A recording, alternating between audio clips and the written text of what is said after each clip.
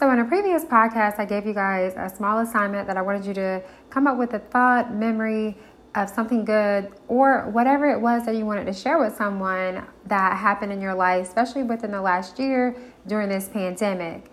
I said I would share, and my memory that I would like to share with you guys, I have actually went through this, years and years, and it all comes back to me when I was a child. My childhood is something that I tend to kind of dwell on sometimes, and I think back to it, didn't realize how good I had it and how easy, but also just how peaceful and fun.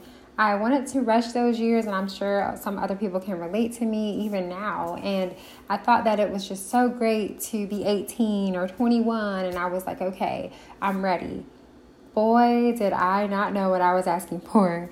I do thank God I'm where I'm at today, but my memory lies within my childhood years and just the beauty of it and learning not to rush time. And I hope that you guys, especially whatever age you are, just take time and embrace the moment that you have now, whether you're under 15, whether you're over 15, whether you're over 21, and the list goes on and on. But definitely just enjoy life and be happy to where you are now and never rush time, because time will in itself just prevail. But yes, my memories of my childhood, I would never trade for anything, and I do miss them, but it was such fun times. Y'all have a wonderful night, guys.